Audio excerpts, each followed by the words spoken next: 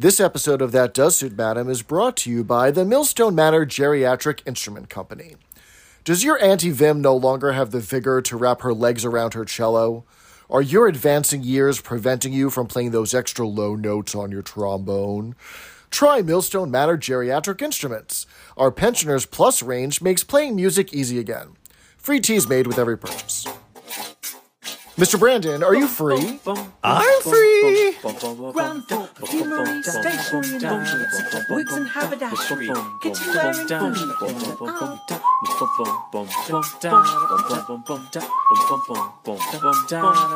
first floor, telephones, gents, ready-made suits, shirts, socks, ties, hats, underwear and shoes. Hey, I'm Jeff. And I'm Brandon, and this is That Does Suit Madam, a podcast about Are You Being Served? Hurrah! Hello, Mr. Jeff. Hello, Mr. Brandon. Hello, Unanimous. You How are you know, all I'm doing hearing tonight? a distinctive lack of a ringing sound in my ear, and I don't have tinnitus. Gladys is on strike. There's a local bell ringers association strike. Did you know that? I did not. What is she Along the asking Mississippi, for? from all the way from Louisiana all the way up to Minneapolis. What are their demands? They don't want to ring their bells anymore. That's they say that they're being put out of work by all the iPhones in the world. Anyway, we wish her well. So, how you been doing, Unanimous? We're getting down towards the end of the podcast. Kind of shocking, right? To the nitty-gritty, as Mrs. Slocum might say. Nitty gritty. But how have you been, Mr. Jeff? I've been okay. The weather has definitely turned. It's been quite foggy here where I am the past couple of days, and today was the last day that the sun is going to set after 6 p.m. until springtime. So Don't let the sun go down on me, Mr. Jeff, is what you often say. Anyway, depends on how handsome he is. Very nice plug there for your favorite artist that you recently saw in concert. Elton John, love you, Elton. If Elton John is a listener, that would be a catch, right? So, Could you imagine? There was Elton John referenced in the Are You Being Served, right? That is correct. That is correct. Besides, there was the outright reference, but also there was this glasses that Mr. Humphries tried on, the eyeglasses. And the nurse said, "It makes you look like Elton John, very sexy," or something. She had that lovely low smoker's voice. It's so cute. Yeah, Jeremy Vernon, yeah. Yeah. Ay. So we've been hearing from the people, have we not? We have indeed, Mr. Brandon, we have. We got a voicemail from a lost listener, and I couldn't quite make out what was happening there. Yeah, you know, sometimes the crazies get through the switchboard operator. We're going to have to try to get the unpaid intern to... Beryl, you know, listen, honey. Okay, hold on just a sec. Beryl, Yeah. Remember what we talked about last week?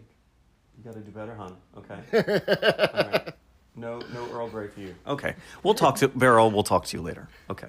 But yeah, so we got a strange voicemail. Let's listen to it now, shall we? Good evening. I'm looking for perfumery, stationery, and leather goods, wigs and haberdashery, kitchenware and food, telephone, gents ready-made suits, shirts, socks, ties and hats, underwear and shoes. I need carpets, travel goods, and bedding materials, and soft furnishing, restaurants, and teas. Am I going up? Please, return my call. Can you guide me? Thank you, sir. I don't know if this person has been paying attention if they don't know where everything is, because the theme song clearly states which floor everything's on. And honey, Grace Brothers shut down because we are in Millstone Manor now, and we know that, right? Maybe he could try Austin Reed. I've been hearing very interesting things coming from Austin Reed, haven't we, Mr. Jeff? I've been hearing more interesting stuff about Swan and Edgar's myself, so. Ooh, if only Gladys was here to ding. Yes. Mea culpa, that was a friend of the show, Dillup, and he was a little confused, but that kind of suits his personality if you knew him, so thanks for listening. But I will say, this is a good reminder to let the Unanimous know, Mr. Jeff, how many episodes of the original content do we have left? So we've got this episode, and the next one is the finale. So keep your eyes peeled on the social media because we are going to be opening up nominations for the Pussy Awards coming up soon. So we'd love to hear what your favorites are for the different categories that our esteemed committee will be selecting. Yes, and once our esteemed committee can remember to make the graphics for social media, they will post those out. So it'd be kind of fun maybe for like the, I don't know if it deserves its own episode after we review the final episode of Grace and Favor, stroke, Are You Being Served Again? But yeah, so that'll be fun. Yeah. And so while you're thinking of who you want to nominate, please take a break and go wash your hands because it's probably been a minute since they've been washed. Make sure your vaccines are up to date. In the United States, please register to vote. If you can vote early, do so. This is that kind of time of season to do so. And as always, Black Lives Matter. Black Lives Matter. And you've all done very well. And big news in the UK, as of this minute when we're recording, the United Kingdom has its first Asian and Hindu. brown person prime minister, I believe, right? Yeah. Exciting. All of his competitors dropped out of the race, including Boris Johnson. So it's not like official yet, but all signs are pointing to. That's why I'm like, as of this recording. Yeah. Did you see the salad or the cabbage? And they're like, let's see The if lettuce? this cabbage, the lettuce lasts long than Ms. Truss. I'm sure she's a lovely person. Don't know much not so about sure her about governing. that. I don't know. Well, neither did she, apparently. Zing. I wonder if the lettuce voted for Leaf or Romaine in the Brexit vote a couple years ago. Oh, my God. Moving right on. We're not going to encourage that kind of behavior on the podcast. In other news, shall we just dive right into the episode? Yeah, so, Mr. Jeff, take us back next to the last time, actually. What was going on when this fabulous, somewhat racist, I'll say, episode originally aired in the United Kingdom? So we're talking about Series 2, Episode 5, The Mongolians, which originally premiered on February 1st, 1993. So we already know what was at the top of the charts in both the US and the UK, so we're not going to go down that road again. But other songs... It's the Whitney Houston number, right? That's right, yes. Okay. And the other songs rounding out the top 10 in both countries include Ordinary World by Duran Duran, Seven by Prince and the New Power Generation, and Independent by Lulu. Lulu. Everyone loves Lulu. Yeah. That week in the news, Václav Havel became the first president of the newly independent Czech Republic after the Velvet Revolution and Velvet divorce from Slovakia. Okay, big deal. The Rodney King trial began in Los Angeles, the federal trial of the 4 police officers. We all know that they would eventually become acquitted and lead to the Los Angeles riots of the summer of 93. And then Carmen Electra released her first self-titled debut album, which Prince produced. And this was long before she was in Playboy, before she was in Baywatch, before she hosted Singled Out, before she dated Dennis Rodman, before she married Dave Navarro from Jane's Addiction. This was like her first entry into Hollywood. You know, it's funny because a lot of when you do the, this happened in this day, everything seems to be very, like, not timely. But now Carmen Electra releases her self-debuted album with Prince and Baywatch and Dennis Rodman. It seems very 1993 all of a sudden. I tried to throw in as many 1993 references as I possibly could. And Tamagotchis were all the rage. Oh, good God, no. That's too early for Tamagotchis. Is it? Oh, gosh. Tamagotchis didn't come out until the late 90s. We're going to have the Tamagotchi podcast come after us now. So if there isn't a Tamagotchi podcast, goddamn, there ought to be one. But anyway, so let's open the scene. What's going on when we first turn on the episode? So we open on Mavis sitting in the horse carriage in a very lovely dress that does not have any holes in it. So she's going somewhere important, you know. She's it's been just a good day going, to be Mavis that morning. She's just not going to give the horse an exercise. She's actually going into town, and it turns out that she is. Mr. Thorpe's train arrives in 20 minutes, and because they're trying to economize, they're not going to send a taxi for him, but they're going to pick him up on the horse. I would love if I want to save some money, I will just take my horse and carriage. Like So cute. Of course, it's silly. Like, oh, it'd probably be like £5 back then or whatever. How much money are you really saving? But Right. it does allow us to film a beautiful scene again along that lovely country road with the That's archway true. of trees. And, yeah, so nice. And then Mr. Humphreys makes his grand entrance. In his red riding jacket, right? Definitely so coding good. him as the horse rider, right? Yeah. He put too much starch in his jodhpur, so he can't get his leg up. So we get a great bit where Mr. Rumbold has to hoist him onto the horse. Which is unusual for him, isn't it?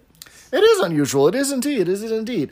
And Mr. Humphreys has never ridden a horse before. You know, he's getting this practice in because he's lived in the country for about a year now, and so he's got to be able to handle these animals. So I love how is this before or after when Mavis says, has anyone ever told you have lovely hands? And then he says something like, not in this context, no. that's exactly it. And he tries to motivate the horse to go by, the only animal he knows is a dog or his mother's cat. So he says, walkies, like he's taking the dog for a walk. Right? Okay, pop quiz. What other episode was walkies uttered in the original series? Would it be the one where they took over the toy department? No. Any true fan would know this, Mr. Jeff. Oh, no. Oh, God. Which one was it? How to take away the award. It's the one where it might be in Roots, which honestly we're sort of collectively purging from our databanks, I guess. For some reason, it might be Roots because it's where Mr. Humphreys is doing the Scottish sword dance. And then he has a sporran, and then he takes it out, and it becomes as compact with a mirror, so he touches up his makeup, and then he puts it on the floor, and then Mrs. Slocum says, "Walkies," and then somehow the sporran turns into a dog, and then dashes away. Yes, remember? I do remember that, and I think that was Roots. Roots. That was Roots. Yeah. Okay. Anyway, so Mavis tells him that the command is actually G up. And that is because when you're driving a horse, to get the horse to turn right or away from the driver is to G, and to get it to turn left or towards the driver is haw. So G and haw are the two commands.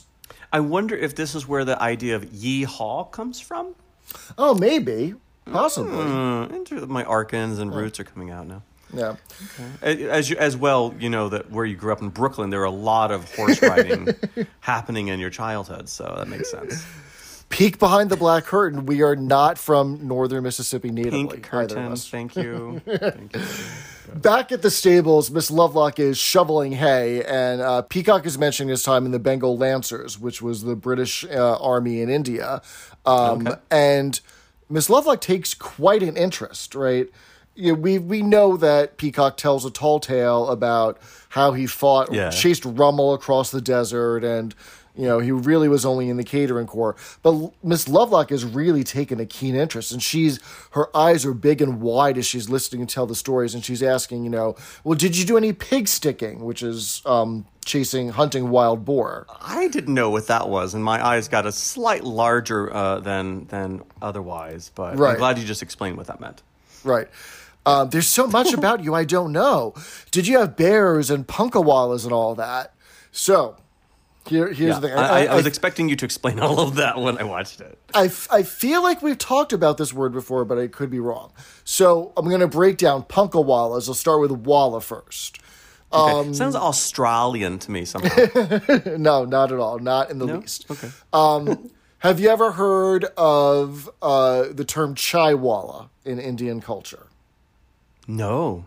Okay. So chaiwalla is someone who works in an office that is responsible for making and bringing everybody tea. Chaiwalla, right? Walla is like worker. Okay. And so you could have dishwallas as well, which is also the name of a one-hit wonder band in the U.S. in the late 90s. But you could also have, what are the people who do the laundry? Outside of Mahalakshmi, I forget, but there are also some other kind of walla. So walla means worker, right? And a punka is that big rattan fan. if you were to have a picture in your mind of a sitcom displaying Egyptian royalty, you've got someone reclining, being fed grapes, and two people fanning them, right? And it's like the long pole with like almost like a spade, like from the playing cards at the end of it, and they're slowly going up and down to make a breeze. Oh, okay. Right. Gotcha. And so when you put that fan on a pulley system so that it's fanning from the ceiling, not at like floor level, it's called a punkah. And the person who operates it by pulling on the rope is a punkawalla. Oh my God! So they didn't have a motor for it. It's some poor guy's job just to pull a rope and over. Wow. Right, okay. to ventilate the room, right?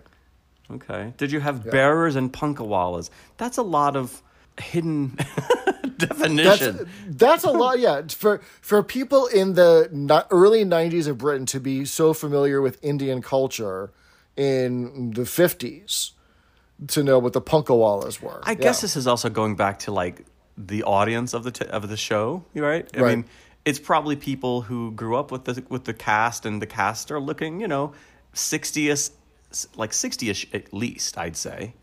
Indeed.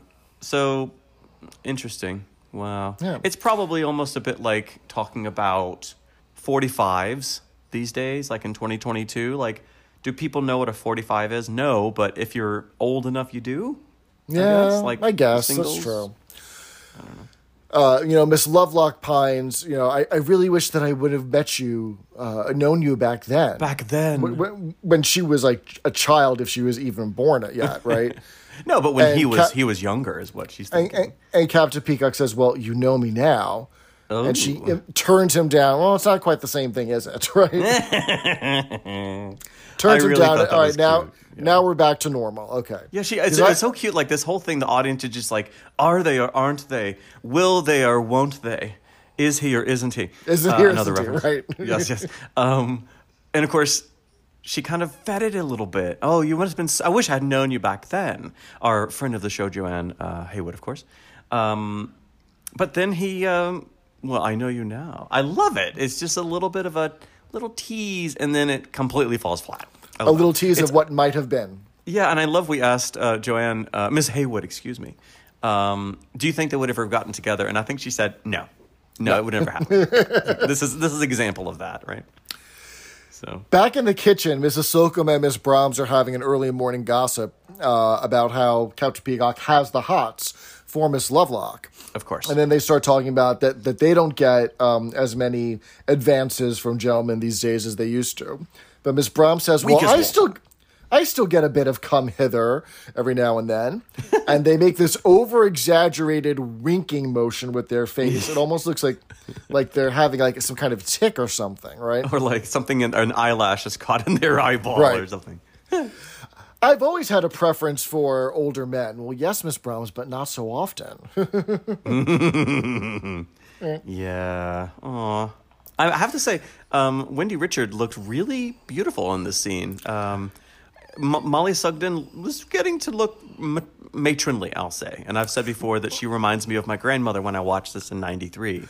But I have to say, like, Wendy Richard saying, oh, I still have guys hit on me, basically. And then, Mrs. Slocum, well, I do too, of course. But she also really remember that for this scene, Miss Brahms was up and bathed and dressed for the day already. Mrs. Slocum was still in her dressing gown. She hadn't put on her face or anything yet. Oh, okay. But close the fourth wall, I suppose. We cut to the country road, and Humphreys and Mavis are on the horse, and a bicyclist pulls up, and it's Malcolm Heathcliff from the cricket match. No, I love how angry he's so angry. Oh, yeah. And it's always something about like walking down a hallway or going through the woods and being in a dark lane at night, right? You're sure to get a surprise in the woods. So we're back at the manor, and Mr. Moultrie is yelling as soon as he gets into the kitchen, and Miss Slocum is offended because he should have knocked because she sat there in her dressing gown. I'm in my nightgown. Right, she's almost indecent. Well, Mr. Moultrie has seen everything back when she was in the Land Girls in the war. Was it all in my imagination when you was in the Miss Lovely Legs competition in 1942 in Tiverton? And who won a lobster for coming in third, right? Then Miss Brahms like, how many people were in the competition? And he says, 4. 4. Meanwhile, Mr. Slocum is keeping up this ruse that Mr. Moultrie has made this all up. They did not know each other when they were children. Yeah. And they certainly never went around together. But sure, pride takes the best of her. It was 16. 16 people in the competition. And then she realizes what she's done, and then Molly Sugden mumbles shit under her breath. So it's not audible, but if you could read lips, she clearly says it because she knows, or her character knows she's been caught, which I think is great. Oh, right? Mrs. Slocum. Mrs. Rumbold encourages her to go upstairs and get ready because Mr. Thorpe is on his way from the train station. He's in town because there's a question about a booking that was made a few months ago. So Here we are, 10 minutes into the episode, and we have our first glimpse into something that might be related to the plot of the title of this episode. The Mongolians. Right? Are you so happy, or is it too late, according to your algorithms? Well, you know what? Considering that I had low expectations for this episode, because I thought it was just going to be episode. Right. I thought this was going to be a bunch of Genghis Khan bullshit throughout the entire episode. It's okay. I'd rather they spend less time making Mongolian jokes. Making Mongolian jokes. Yeah. Right. I'll take it. We'll take it, basically. Right. So Mr. Thorpe had a lovely ride, and he was so comfortable, was he not? He was not at all. He was expecting a taxi. He's from London. So he's wrapped up in the blanket in the front. It was a very bumpy, cold ride. Mr. Humphries had to lay down in the back because Malcolm had shot an arrow into his hat with a note in it. Right? Can I just comment on his outfit? It's adorable because it's like a crimson red jacket. White, not jumpers. What do you call them? Jodhpurs. Jodhpurs. Those are the little riding pantaloons, I suppose. Stirrup pants, yeah. Stirrup pants. And cute little boots. And he had this cute little black bowler hat on. If you've ever seen, like, Ye Olde Country Gentleman magazine or something from the 50s. And it's always, like, white men jumping around on a horse. And they're always wearing that outfit, you know? It's really cute. Halloween's coming up. If I had the druthers, I would go as Mr. Humphries in this episode. Just saying. So this note from Malcolm says, don't go down any lanes, even in daylight, or you'll find some rough lads waiting for you. And Mr. Humphries' response to it is, decisions, right? Not only that, but he looks directly into the camera. That's one thing about this episode. He did a lot of, like, throwback stuff. He did. Like, in this episode to other episodes, right? He did. Love it. Decisions. We get a great pussy joke here that I think is very often in Grace and Favor, whenever they do make a pussy joke, it's quite out of context.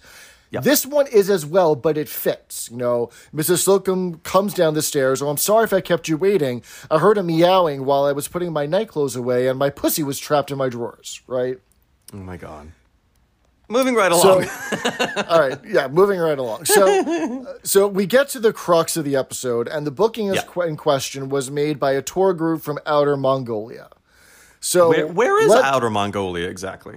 Let's do a little where in the world is Carmen Sandiego and talk about Mongolia, right? Okay. So the country that is now known as Mongolia got its independence in 1911. It used to be part of China. And it was partitioned. So actually, it's Inner Mongolia and Outer Mongolia. And Inner Mongolia is a region of China. And Outer Mongolia is the country, as we know it today, of Mongolia, that's sandwiched in between China and Russia. Got it. Okay. At the time of the booking some months ago, the Mongolian dung was 200 to the pound, but now it's fallen to 500 to the pound, right? So it's gone down in value. The currency has devalued. So here is the first of many questionable, at best, jokes that have been made, right? To name the currency after Manure is a cheap shot. However, the name of the Vietnamese currency actually is the dong. It's spelled D-O-N-G, but it's pronounced dung. So... Okay. So suddenly it doesn't sound as bad, but okay. Yeah, it's questionable because, the currency, the issue of the money is so central to the plot that if they wanted to be a little bit more earnest about it, they could have said Vietnam, but this is the 90s. The Vietnam War was just 20 years before, and even though the UK was not one of the aggressors in that, it still had worldwide notoriety. Mongolia is somewhat exotic because who knows a lot about Mongolia? It doesn't get spoken about. It's somewhat mysterious. It's an easy target for comedy. Yeah, it was. I mean, it's going to be one of many kind of little jokes that sadly seem more of the 70s than the 90s in terms of making fun of people for who they are. Which, in Mea Culpa, a lot of our listeners have said, hey, lay off the political stuff, guys. Okay. But, making fun of people for who they are and for being different than like Anglican, Englishy kind of culture is kind of just cheap and kind of rightfully sounds and feels very old-fashioned. Yeah, there's a way to introduce the concept of a tour group from a country that no one knows anything about, and none of them speak English. You have to have an interpreter, and there are some Three's Company style misunderstandings due to the language barrier. There's a way to do that where everyone is in on the joke and no one's the butt of the joke. But once we get to the performance, there are things that are just sloppy, I would say, in terms of some of the choices that were made. And you think maybe you can make up a fake country like something Astan or yes, whatever, exactly. Exactly. But they didn't. Oh well. Yeah. We still love Are You Being Served? Please do not send us hate mail. So the Mongolian currency actually did devalue in 1993. It is not called the dung; it's called the turgric. And for most of 1992, when the booking would have been made, it was about 125 turgric to the pound, and then in February 93, it would be 100 turgric to the pound. So it devalued a little bit. Not as much as they said in the episode. It devalued by about 20%, whereas in the episode it devalued by about 40%. Which, but the question that I had this entire time is, if they included a check with the booking, why didn't Mr. Thorpe cash it when it was booked? Because he could have converted it then and gotten the value that day. I mean, unless there was some policy at the manor to only take payment at the time of the stay. Only on That Does Suit Madam do we question the financial policies of Millstone Manor, and are they retroactive or not? That's there you go. So Count Peacock has the simple idea, well, we just have to provide them bed and breakfast, and that's it. It shouldn't be that expensive. Well, no, they bought the full board plan, so they've got to get 3 meals a day, and they're expecting a cultural event, like something with the Royal Ballet or the English National Opera or someone from Stratford-upon-Avon, the Shakespeare. So they're trying to think of who they can call on favors from. And Mrs. Slocum recalls that back at the store, well, I once sold Vanessa Redgrave a red beret, a Macintosh, and a pair of plimsolls. She wears them quite often. She might remember me. Okay. Right. Plimsolls are a pair of shoes that are very similar to Keds. Those canvas pull-on type shoes. Oh, my God. I love that she said she wears them quite often, so therefore she must think of me every time she puts them on. Right. So cute. And Mr. Humphreys once turned over for Sir Malcolm Sargent, which gets a good laugh. So he was a famous conductor that was well known as a womanizer. So, this isn't... Maybe Mr. Humphreys is one of those women. Right. That's the joke. Right. Do we need to explain who is Vanessa Redgrave? Vanessa Redgrave is a famous TV actress, and she was on quite a few American dramas. She's also on the West End and in Broadway as well in the theater. Yeah, was she on Dynasty? Oh, I don't know. Dallas. I feel like she was on one of those. You've probably seen her, Vanessa Redgrave. She's an English actress, I think. It's funny because this episode just really reminds me of the one earlier where they had to put on a little like West Country sing-along fertility dance, right? Right, for the other the Americans, that's right. And the Americans were so dumb, like we won't know any better. They won't know any better if it's not authentic. So let's just do something, you know. It's almost like we have a good episode, but we need some more stuff. So let's just make them do something for the audience, because it's a bunch of talented actors who can do it, right? So the staff decide that they're going to take out an advert in the local paper and see if there's any local amateur societies that will be willing to put on a show for a cheaper wage at the manor. Because we haven't seen the people, and they have to put on a show. But luckily, we know, was it, 2 episodes ago, where they all had to impersonate people from the village, you know. We had That's Mad right, Jim. when Mr. Slocum came back to visit. Oh, right? Mr. Slocum, yeah. And then we had the people who had to do the fertility dance. And then Mr. Captain Peacock was the tree, and they had to like pull the apples from the tree, and he had that sour face. Right. Oh my God, that was good. Why Wow. don't we take this opportunity to head on down to the canteen and have a tea break? Yeah, hopefully Mr. Moultard won't burst in. Last time I was down there, and he said, "Sorry to interrupt while you've got your snouts in the trough." And I had to roll my eyes. But anyhow, so we'll be right back after a quick on nip down to the canteen. Hello, Unanimous. This is Mr. Brandon. And this is Mr. Jeff. Did you wake up this morning and think, how could I support my favorite podcast while also letting the world know that I'm a proud member of the Unanimous? Does your morning coffee vessel leave you feeling neither one way nor the other? Perhaps your smartphone cover fails to confirm your charm, personality, vitality, and youth. Worry no more. Visit our That Does Suit Madam online bargain basement shop. They've just come in. You could buy your very own That Does Suit Madam official tote bag. Handbag? Or an official podcast sofa pillow. Perfect for hiding your Paddington Bear. We sell a fashionable face mask and a celebrated coffee cup. And of course, t-shirts. But don't worry, you'll find the sleeves right up with wear. Support your favorite podcast with some That Does Suit Madam merch. All at imfree.threadless.com. imfree.threadless.com. And you've all done very well.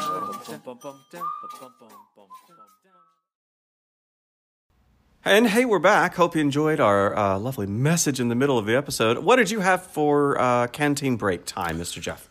Well, I actually went down to the shopping mall down the street and went to the food court and had some Mongolian wok. Oh, that doesn't sound very authentic. No, it wasn't at all. I really couldn't tell the difference between that and the Chinese food and the Japanese food that they also served in the mall. So It depends if they give you an egg roll, it's Chinese, and if they give you a bowl of miso soup, it's Japanese food, I think. I don't know. I just had fairy cakes as my standard, of course. So anyhow, so I think as we left last time, we were going through the mail with Mr. Rumbold, I think. So it's a few days later, and he's seeing if there's been any responses to the advert in the paper. And there's only been one for a man who puts ferrets down his pants and dances to Handel's water music. Which apparently is an old-fashioned, funny, comedic, cultural legacy of Yorkshire, England. Apparently, because Mr. Moultard does it as well. Well, maybe his grandparents were from York or something. I don't know. Very funny, but I don't know. I don't get it. I'm an American. I don't know why you would put ferrets in your trousers. I mean, I guess anything to do with trousers is like titillating and cheeky, I guess. When did the rumor start that Richard Gere had an affinity for gerbils? Oh, that's a whole other type of rumor, I think. Was this around the same time, though? Because that would have been a great kind of crossover there, or quite a cultural reference. But Well, putting ferrets in one's trousers and that rumor about Richard Gere are quite a different set of scenarios, thing, yeah. I think. Mr. Humphreys got a parcel in the mail, and his mother sent him his old photo book. And so we think that we're going to get to go down memory lane, but it just serves as an aside every once in a while for Mr. Humphreys and Mavis to reconnect, right? It doesn't really contribute to the plot at all.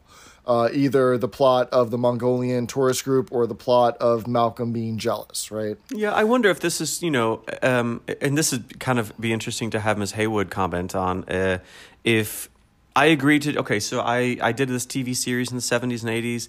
I'm beloved, and they want to do a new series 10 years after we stop. Okay, yes, but I want at least 25% of every episode to feature my character.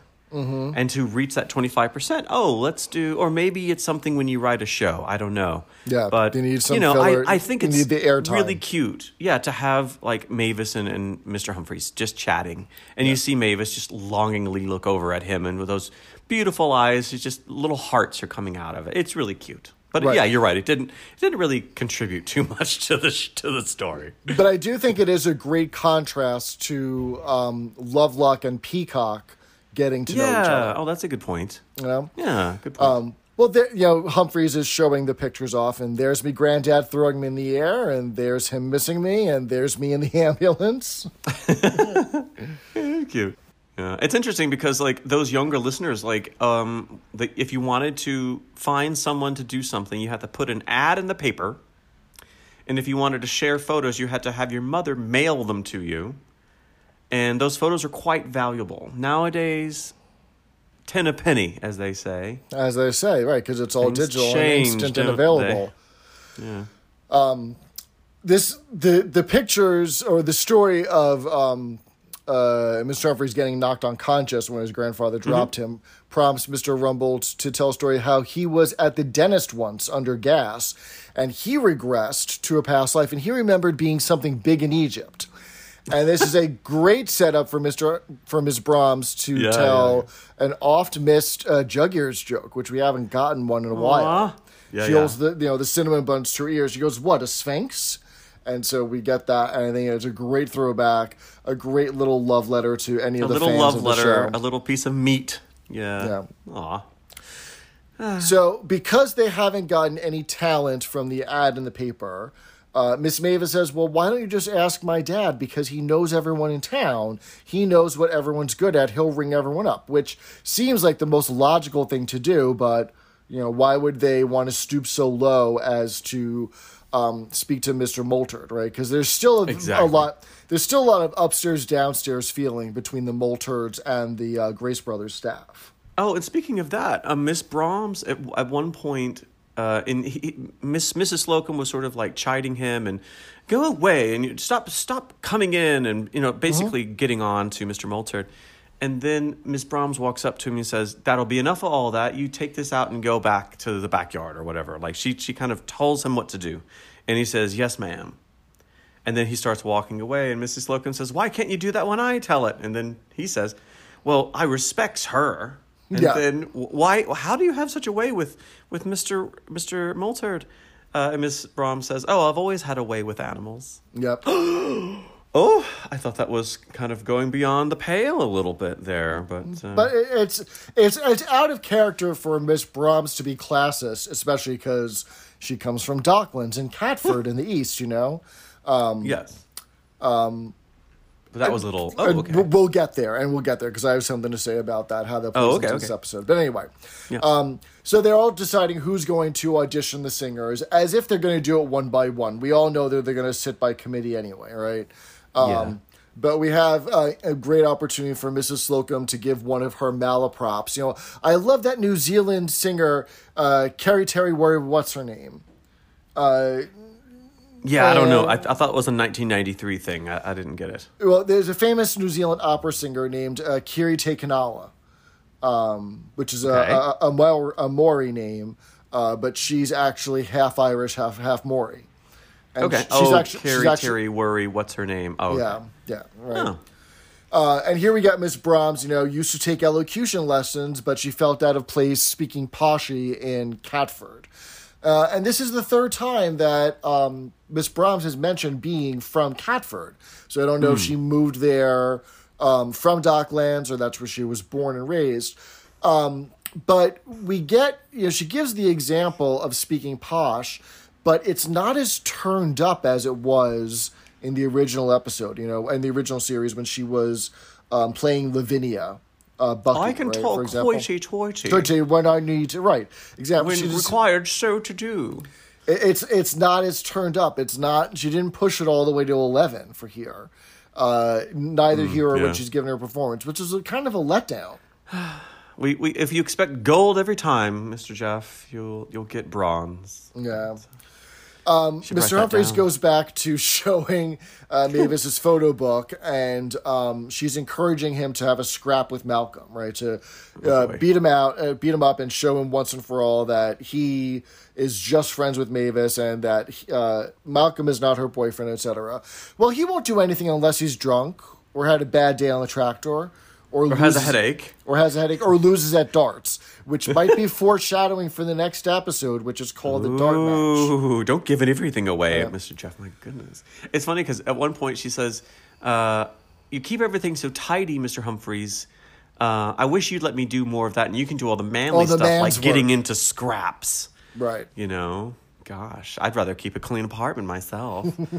But that's just me. Well, I'd rather see Mrs. Clegg Hampton play the cello.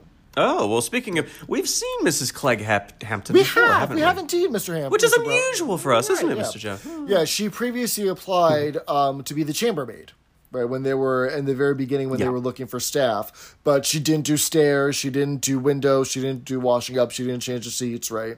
Yeah. And so they're interviewing her, and she's not giving the answers that they want, and it turns out that she's probably a really terrible cello player. Well, why did you give up playing professionally? Well, my G-string broke on the last night of the proms, right? We've talked about the proms before, haven't we? We have. For an American, it's hard to like understand the cultural significance, but it's this giant cultural thing in Royal Albert Hall. Mm-hmm. It's every year. It's almost like the 4th of July for the UK. That's exactly what I was going to say. If you think about the Boston Pops playing the 4th of July, imagine that running for like 2 weeks in the middle of spring, right? That's when proms is? I think so, but I mean, Yeah. proms, I wonder if when we, like an American prom, when you're in high school, it's like a party. I wonder if there's like an old ancient Latin root of the word and it's kind of a party. I don't know. But yeah, to us, the word prom is like, oh, you mean like when you have a corsage and you're awkwardly dancing a meter apart from your At 17 girlfriend or years something? old, right. No. Yeah, but over there it means something completely different. Yeah. I was surprised that Mrs. Clegg Hampton wouldn't use the word G-string. You know, the joke is obviously that she was referring to the string on her cello, but that the audience meant it to mean her underwear. But the term G-string has been around since the 19th century. And what it means is that they were using G as a minced oath or an initialism for either girdle or groin, because both of those were very naughty words that you shouldn't say in public. So that was a way of, like, you know, saying your underwear in a very kind of private way. And now it's become this very sexualized piece of clothing. Literally a string that, Right. yeah. Well, you know the rest, people. Interesting. Okay. So there we go. Mrs. Clegg Hampton is playing terribly. Tittles, for some reason, is in her cat She's carrier, there. caterwauling along, and a glass on the bar breaks because the music is so bad. Aw, not very good. But she played at the proms. So we finally get to what's really happening. It's a couple days later. We're in the kitchen, and Mavis is commenting that the Mongolians are very polite. So we know that time has passed. Several They've days. met them already. Yeah. Right. And we get another brick from the window. If you go down in the woods today, you're in for a big surprise. Great way to misdirect, to put a little bit of innuendo on there without being so full on double entendre, right? So if you go into down the path, Down the lane. you'll find a big bunch of rough men. Decisions. Yeah. And if you go down to the woods today, you're in for a big surprise. Right. Okay.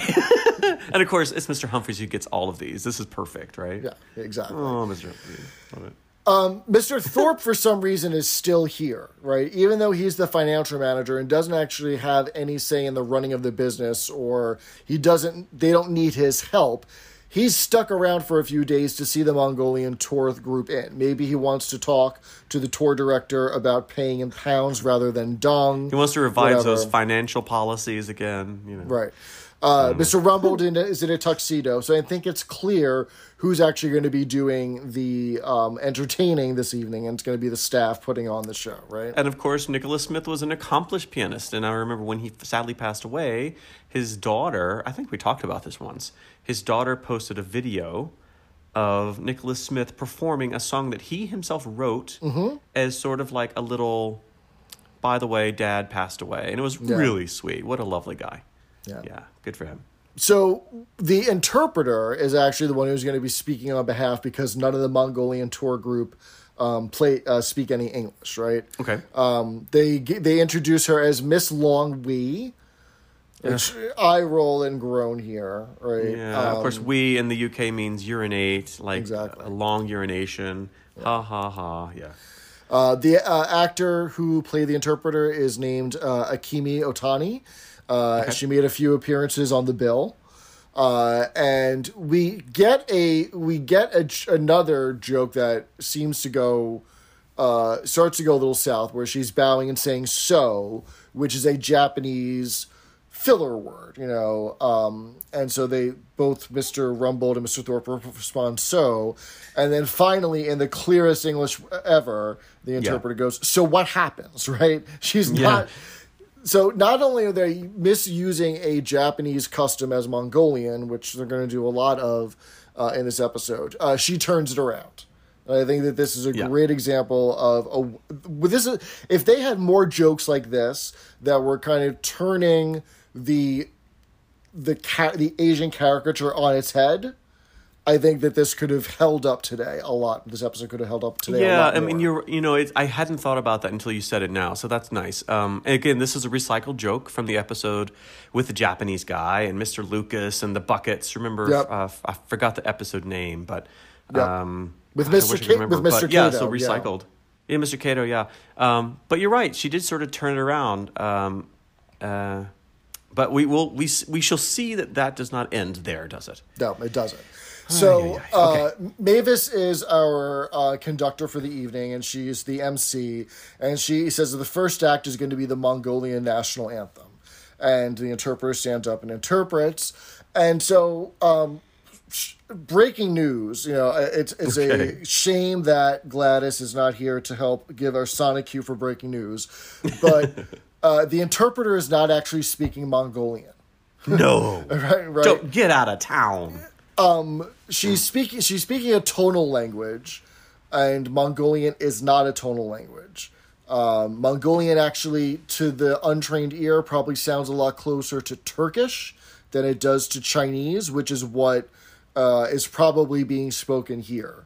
It becomes a little bit clearer when the Mongolian gentleman that she interprets for is speaking. His words sound a lot more Mandarin Chinese than hers does.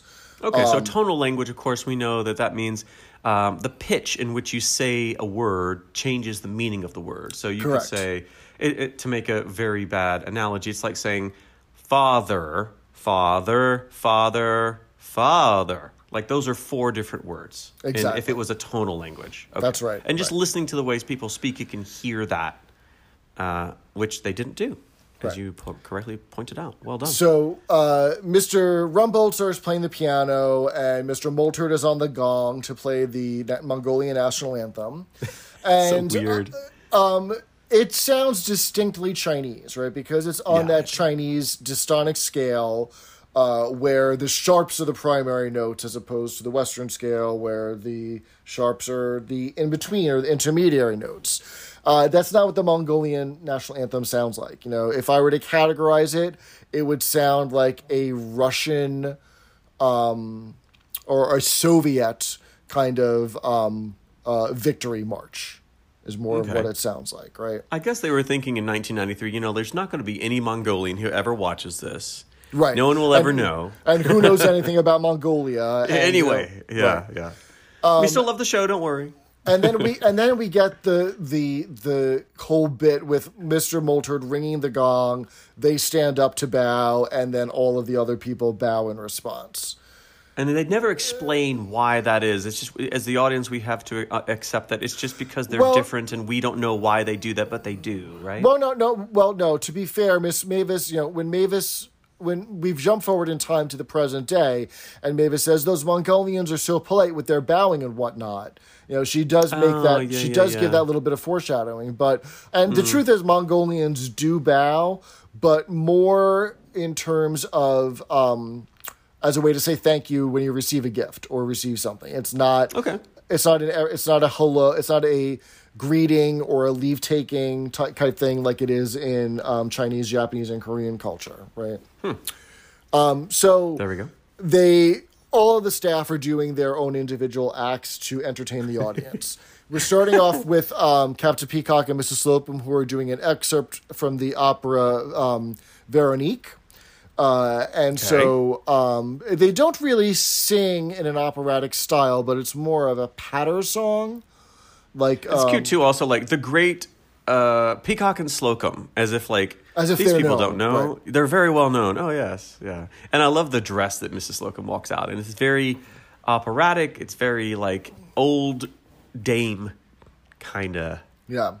Cool. And the donkey has to get involved for some reason. Apparently, for the plot of this opera, they're referring to a donkey, but they have to have one on stage for authenticity. Well, of course. On stage in the lobby for authenticity. Yeah.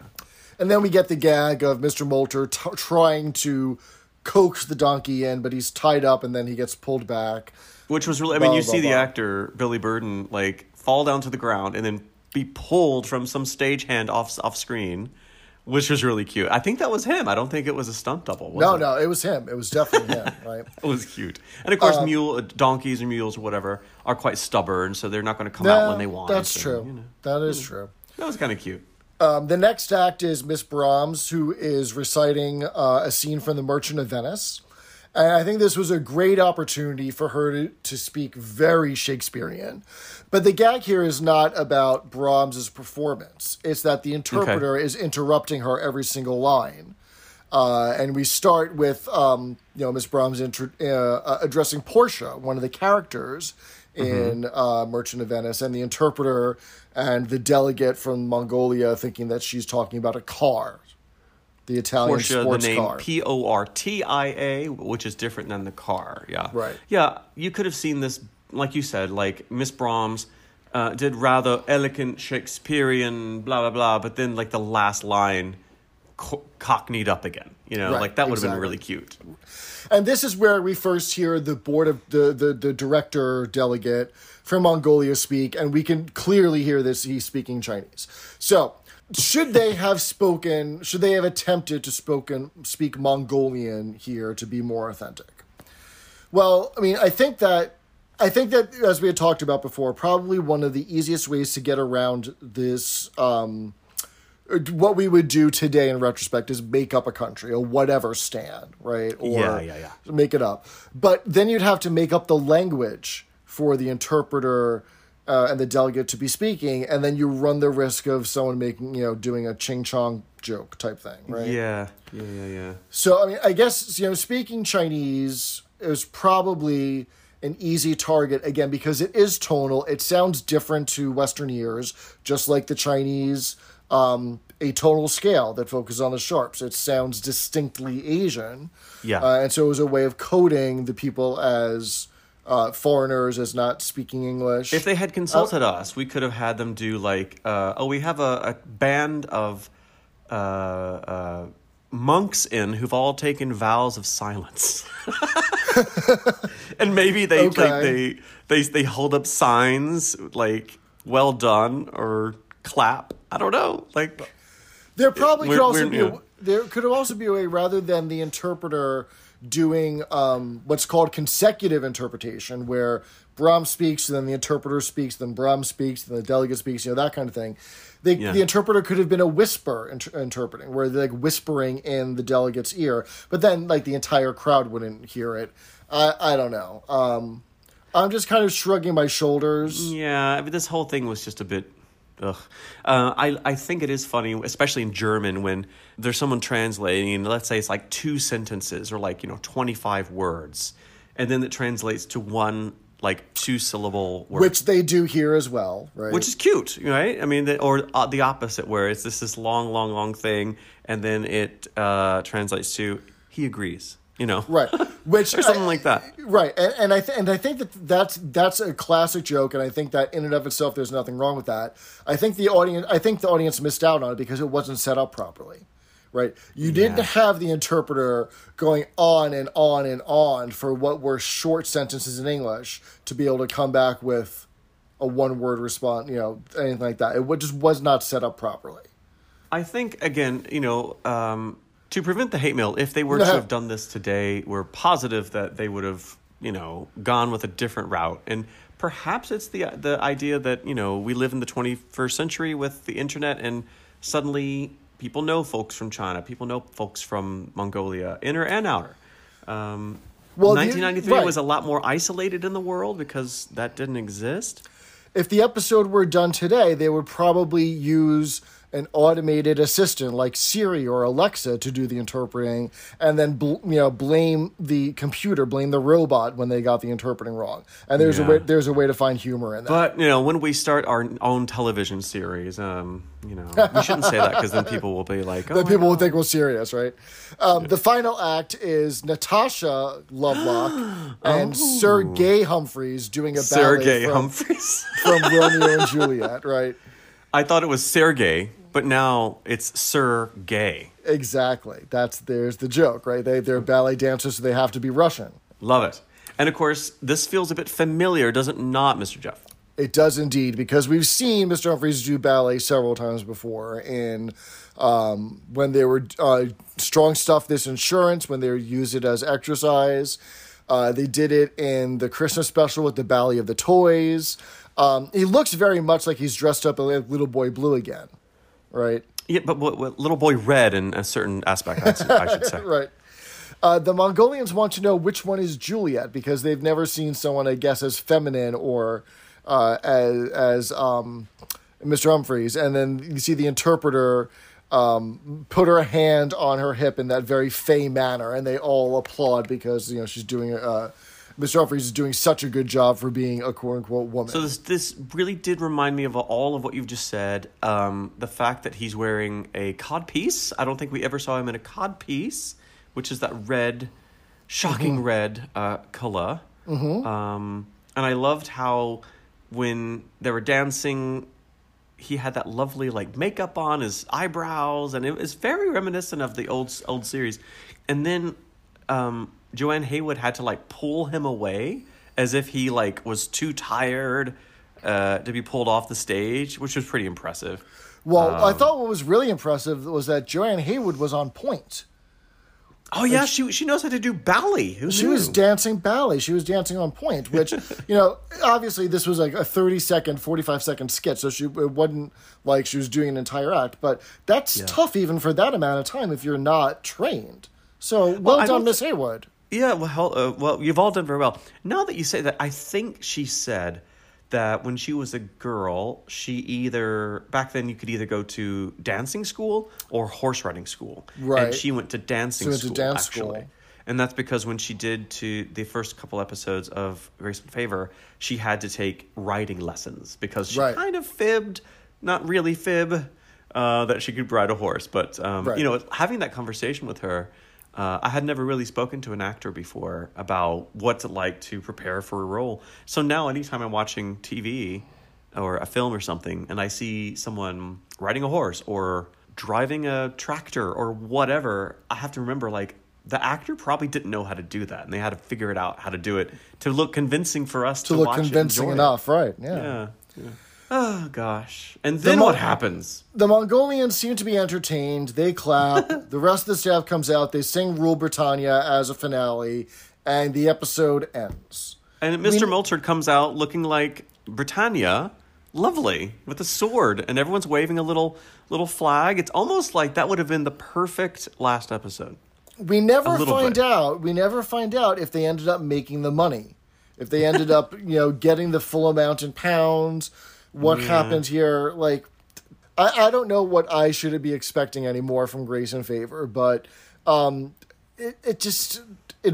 was a sloppy way to do a fish out of water series of gags. Yeah, I mean it's also, it's 2022, so that's what 29 years ago. Ouch. Suddenly we feel old. But we've heard from some fabulous listeners one of which is potentially doing some research about a book about one of the actors, who says, one of these actors was running around the U.S. looking for people to continue the show, to do another season. It's easy to play armchair historian or whatever here, but like what would have happened if it had been different? But, maybe 2 seasons was good. We have 2 seasons. That's more than 0. It's more than 1. But if maybe the next season would have been a lot more of this sort of like, it's a bit weird, and they're doing a lot of recycled stuff. But of course, it's all canon. We've done, 90 episodes of the podcast doing all of the original material. I still love the story, but there's some little, I don't know. Like we said before, comedy has changed a lot and evolved a lot and become a lot faster and tighter since this was out. And it's also for an older crowd in 1993, Yeah, that's exactly right. There we go. So what are we going to talk about next week, Mr. Brandon? Oh, Lord. So it's the finale of sorts. Yes. Of sorts. I know. I'm clutching my pearls. All right. We only have one more episode of original Are You Being Served material to review, which will be the next podcast episode. And that's called The Darts Match. And as Mr. Jeff eloquently foreshadowed, we learned that Robert Heathcliff, I love how she says it. Malcolm. Robert Heathcliff. Malcolm. Excuse me. Oh, Malcolm. Malcolm Heathcliff. He gets angry when he's playing darts. So maybe there's an altercation, a kerfuffle. Maybe. With Mr. Humphries. We'll find out, won't we? But this will not be the last episode of the podcast. Maybe Correct. one of the last. We're going to do like a mea culpa, all secrets exposed. We have secrets from you, Unanimous. We've been holding from you.